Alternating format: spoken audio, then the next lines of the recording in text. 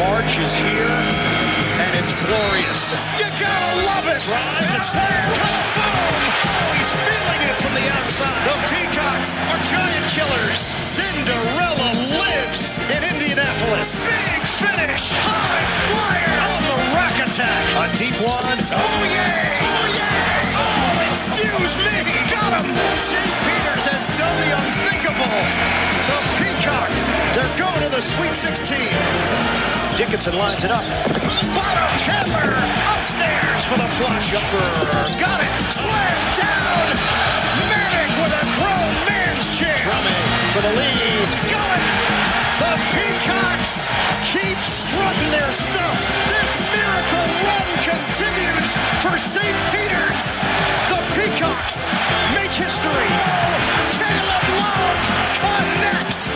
Love is all around for the Tar Heels. And that's it. Yes. Oh, yeah. You can feel the madness. And nobody brings it to you better than the one and only Iron Eagle of CBS Sports as we crank up hour number 2 of the Press Box on a Friday. Episode number 310, week number 5, or it's the 5th episode of week number 62 it is, inside the Press Box. Mike Grace, Breakline Optic Studios. JD Byers down in Mobile. Best wishes to Chris Stewart, a little under the weather. Iron Eagle, what in the wide, wild world of sports is going on with you, brother? Hey, Mike, JD. Man, that felt like the recording for my eulogy. Thank you so much. Did you have a little fun the last couple of weeks? Oh, my goodness. I don't think I realized it until I heard that cut up. That's going to put all things in perspective, no doubt. It was a blast, and every year it's the same mentality going in, prepared and ready, and more often than not, you get some blowouts, you get some lopsided games. And this year in particular, I just got a bunch of classic storylines. So a lot of fun. So the intro you did hear there, it's available in 2 8-tracks, 2 cassettes, or 2 LPs. Yeah, exactly. I want to play that if I can, just on a loop in my life. I go to the dry cleaners and I just play that as I walk in and get them pumped up to give me my start shirts. There you go. Iron Eagle, thank you so much for joining us, and the dance, and great broadcast partners around, and obviously great venues as well, Indianapolis and Philadelphia. Of the two, just curious which one, facility wise, or the matchups you were able to broadcast, which ones did you like better this year? Yeah, different vibes in both. Indianapolis, I really think there was this release for anyone that was in that city a year ago that couldn't attend the NCAA tournament, and they just came in droves. Jim Spanarkel and I looked at one another just before the tip-off of the first game and said, this is amazing. Think about what was happening around the country a year ago. Think about what was happening with the NCAA tournament, all in one city, albeit different venues. But you didn't have the one part of the equation that usually fuels the juice, and that's the fans. So I just thought it was fitting for us, the group that we have, to be there a year later. We had spent so much time in our individual rooms. We were not allowed to meet. Everything was done via Zoom. Couldn't go to the practices in 2021.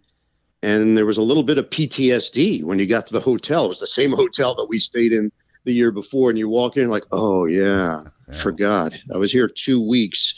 And I really got to know my Uber Eats delivery guy well. It was completely different. It was a 180-degree switch. So I think Indy just felt like the NCAA tournament again.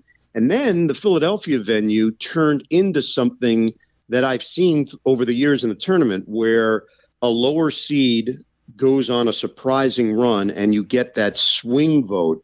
So everybody that was there representing UCLA and North Carolina became St. Peter's fans.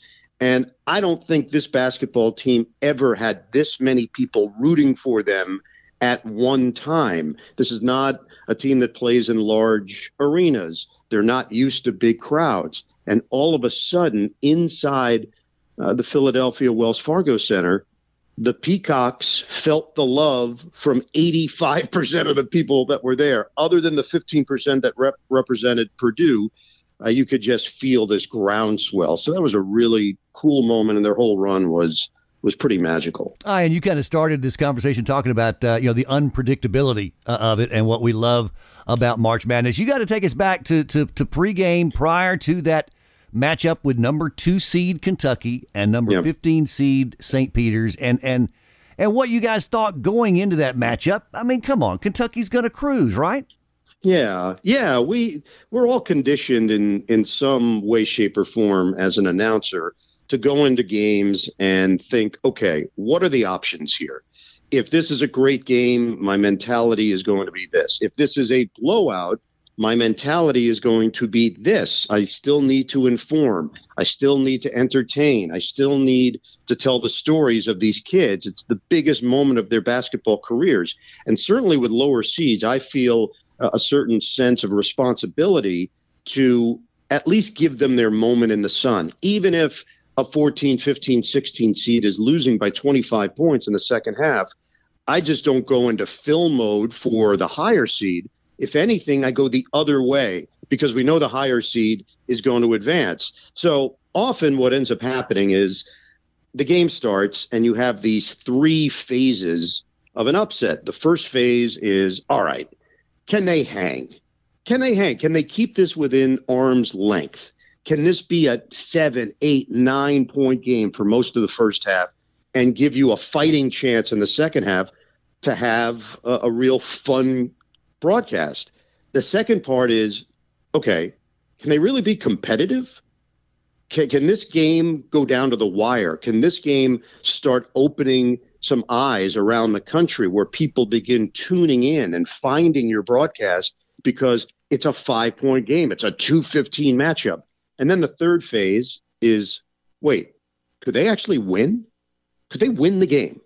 Is there any set of circumstances that you believe this team can win? So they checked the box on the first 2. And now the third one is the toughest one. Having done the tournament for 24 years, you get lower seeds that can hang, that can be competitive, but can they actually win? And that was the part with St. Peter's that really blew me away. How they carried themselves, the command they had going into overtime. Kentucky got tighter and tighter and tighter, and St. Peter's got more confident. And there's no doubt, I mean, our whole broadcast crew went in with the idea, okay, if it goes the way we think it's going to go, we have some things in the kitty if we need it. And we never needed it because the game was fantastic. Wow.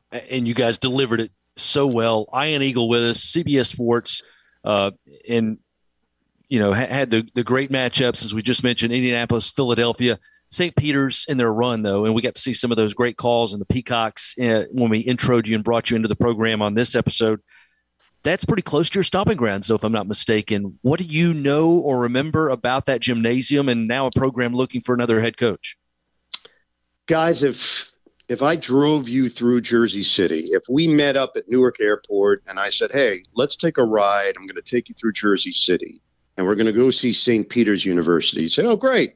So one of you, I don't know who would call shotgun. One of you would get in the front seat. Mike, I have a feeling you would call shotgun. Oh, yeah, I've got the longer legs. Is that fair? So yeah, I've got the longer legs. Much taller. I'm going to need to go in front seat, yeah. Okay. So we have that set up now. We're driving through Jersey City, and if I said, well, there it is, you go, where? Where is it? Where's St. Peter's University? I said, right there. We just passed it. It's right there. And you'd say, wait, the building? That building right there? That's St. Peter's? Yes. Yeah. And you'd say, that's all of it? And I'd say, yeah, that's it. Like, you would not believe if Kentucky fans knew what we were talking about, because It's hard to visualize. You get the bracket, and let's face it, most people fill out the bracket. They don't know a whole lot about the schools. They either go with chalk because that's what their instinct is telling them, or they like the name of a certain school and they're not even familiar with it, but they put it in their bracket and they're like, all right, I'll watch the games. Let's see what happens. I'd say the majority of people that got the bracket initially looked at St. Peter's and said, I have no idea where this school is. I don't know their nickname. I don't know their head coach. I don't know anything about them. And they picked Kentucky, and that was the end of that. That was the whole thought process behind it. The reality of it, it's a very small school. It's really more of a commuter school. And the fact that they pulled off this upset, when we put it into context, it's going to go down as one of the biggest upsets in this tournament's history. And it's something that Kentucky's going to have to live with. It sticks with you. There's no getting around it. And for St. Peter's, it makes your program. Can they sustain it? It's going to be hard. They lose their head coach to Seton Hall. It seemed like such an obvious move. Even before they went on this run, he was going to get that job. He went to Seton Hall. Jim Spanarkel and I did the game in 2000 in Buffalo when Shaheen Holloway led Seton Hall to an upset win over Oregon in overtime. He had the game-winning shot with 1.5 left on the clock. So there's history there. It makes a lot of sense. But maybe, just maybe, it gives them enough credibility moving forward that there's a kid out there that didn't know what St. Peter's was, and now they think twice about their recruitment, and they give it a shot because they saw this ridiculous magical carpet ride take place in 2022. As strange as it may sound, Ian, I have actually broadcast a basketball game, a women's game, from St. Peter's Arena, and I mean I say arena with quotation marks because I'm telling you, you could not confuse it, or you could confuse it, I suppose, with the gymnasium from Teen Wolf. I mean, it's just a high school gym. It's just you know how to get gym. to me, yeah. No, Teen Wolf, one of my favorites. I think it's hard for people to really visualize, but it basically is a high school gym. And there are many high school gyms I've been to that are bigger than that and have, a better setup than St. Peter's. And by the way, they've redone things. They've made it better. It was much worse. I don't even know when you were last there, but it is a little bit better. They have made improvements. They put some money into it. But it's a great way to put it. It's really hard to compare because it would be the ultimate David Goliath in terms of facilities in college basketball to compare Kentucky and St. Peter's. So Ian Eagle's with us here on this episode of the Press Box at one of the best times of the year as we go into the Final Four. And, of course, next week's Masters Week. So it doesn't get any better than that. We take you now to a slippery slope. Hope you'll comment. If you don't, I would understand, though, as we zero in on New Orleans. What's up with Eric Church, the country artist, cancels an entire show? Yes, very controversial topic for me in my household. We've just been going on and on about this topic. I think it's a mistake, personally. I love his passion. I love that he's doing it. But you got people that were banking on going to your concert. They spent good money. They've been waiting. There's certainly a way for you to incorporate it into your show and have some fun with it, but not let these people down. But hey, that's my perspective. You got to do what you got to do. Every man, woman for themselves. Or find a date somewhere in the tour or the end of the tour. Tack one on or something. Yeah, for those fans. Yeah, and maybe they will. Yeah. Maybe he'll make it up to people. I don't know, but that was a tough one, and that was very public, very quickly. Yeah, Duke, North Carolina. The moment North Carolina won the game to advance, I feel like I was getting tweets sent to me like, "Hey, did you see this? Yeah, Eric Church is going. He's already I'm like, what? He already knows? Like he was ready at the moment. When people are looking to book flights and they're just waiting for the game to go final and they have their finger on the button on their computer to lock it in. Yeah, we're going, honey. I just did it. We're on the flight. 8:35 a.m. We're gonna get there. We're gonna check into the hotel. Like that's what it felt like with him. The second it ended. The tweet went out, I will not be having a concert that night. I'll be attending Duke, North Carolina. More power to him, I guess. Let's get to the matchups. You saw Carolina clinch that record 21st Final Four. How unbelievable is it that these two programs, the Tobacco Road rivalry, have met 257 previous times, but never in the NCAA tournament? It's one of those double takes, guys, because, look, we all follow college basketball. We're all familiar with Tobacco Road. We're familiar with the Blue Bloods, all of it. All those storylines have been pumped into the ether over the last 40 years. Yet even if you're a college basketball fanatic, there was that moment where you said to yourself, wait, really? Never? Ever? They've never played in the NCAA tournament. So pretty incredible considering Mike Krzyzewski's last dance and what happened the last time they played at Cameron Indoor, and now what's at stake and the legacy for these two programs to add another chapter. I had it in the back of my mind, of course, when I'm doing North Carolina St. Peter's, but you don't want to shortchange the matchup that's in front of you. It became pretty obvious that St. Peter's didn't have answers for North Carolina. They were very well prepared. They were very well coached. Give credit to Hubert Davis and that staff. Hubert is very close with King Rice, the head coach at Monmouth. And Monmouth plays St. Peter's at least twice a year, sometimes 3 times. This year they played in the conference championship game in the MAC. And I would pretty much guarantee you that Hubert Davis was very familiar with St. Peter's, more so maybe than any of the other coaches that played against St. Peter's in the NCAA tournament. So you look at North Carolina and you look at their storyline. Their season was so bizarre in how it evolved. They were not playing at a very high level for the majority of the year. It seemed broken. There were people in Chapel Hill that were questioning Hubert Davis and whether or not he could do this job after taking over for legendary Roy Williams. And then things just clicked. Dawson Garcia left the program, and look, sometimes it is addition by subtraction, and who knows the behind the scenes on that. I know he had some family members that were not doing well. His grandmother passed away, so we certainly feel for him. But ever since that, the team has gone on a run, and the chemistry has been through the roof, and they felt a little bit of that underdog persona. And I know that's strange to say for North Carolina, because I don't know if we've ever called them underdogs, but this season, that's how they saw themselves. And I think that helped them and benefited them when they played St. Peter's. St. Peter's was the underdog darling.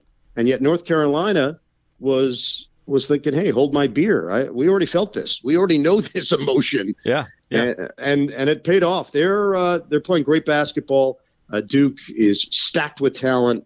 I think it has a chance to be a real classic.